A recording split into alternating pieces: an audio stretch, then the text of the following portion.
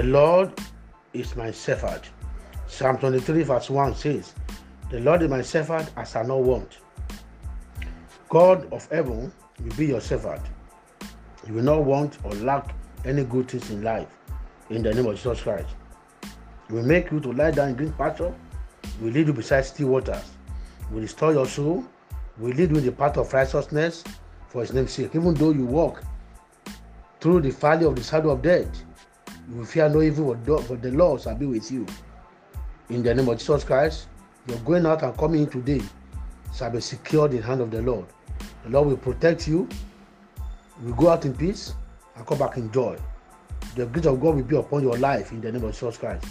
Today, every door you knock will open for you, because the Lord shall be your supplier in the name of Jesus Christ.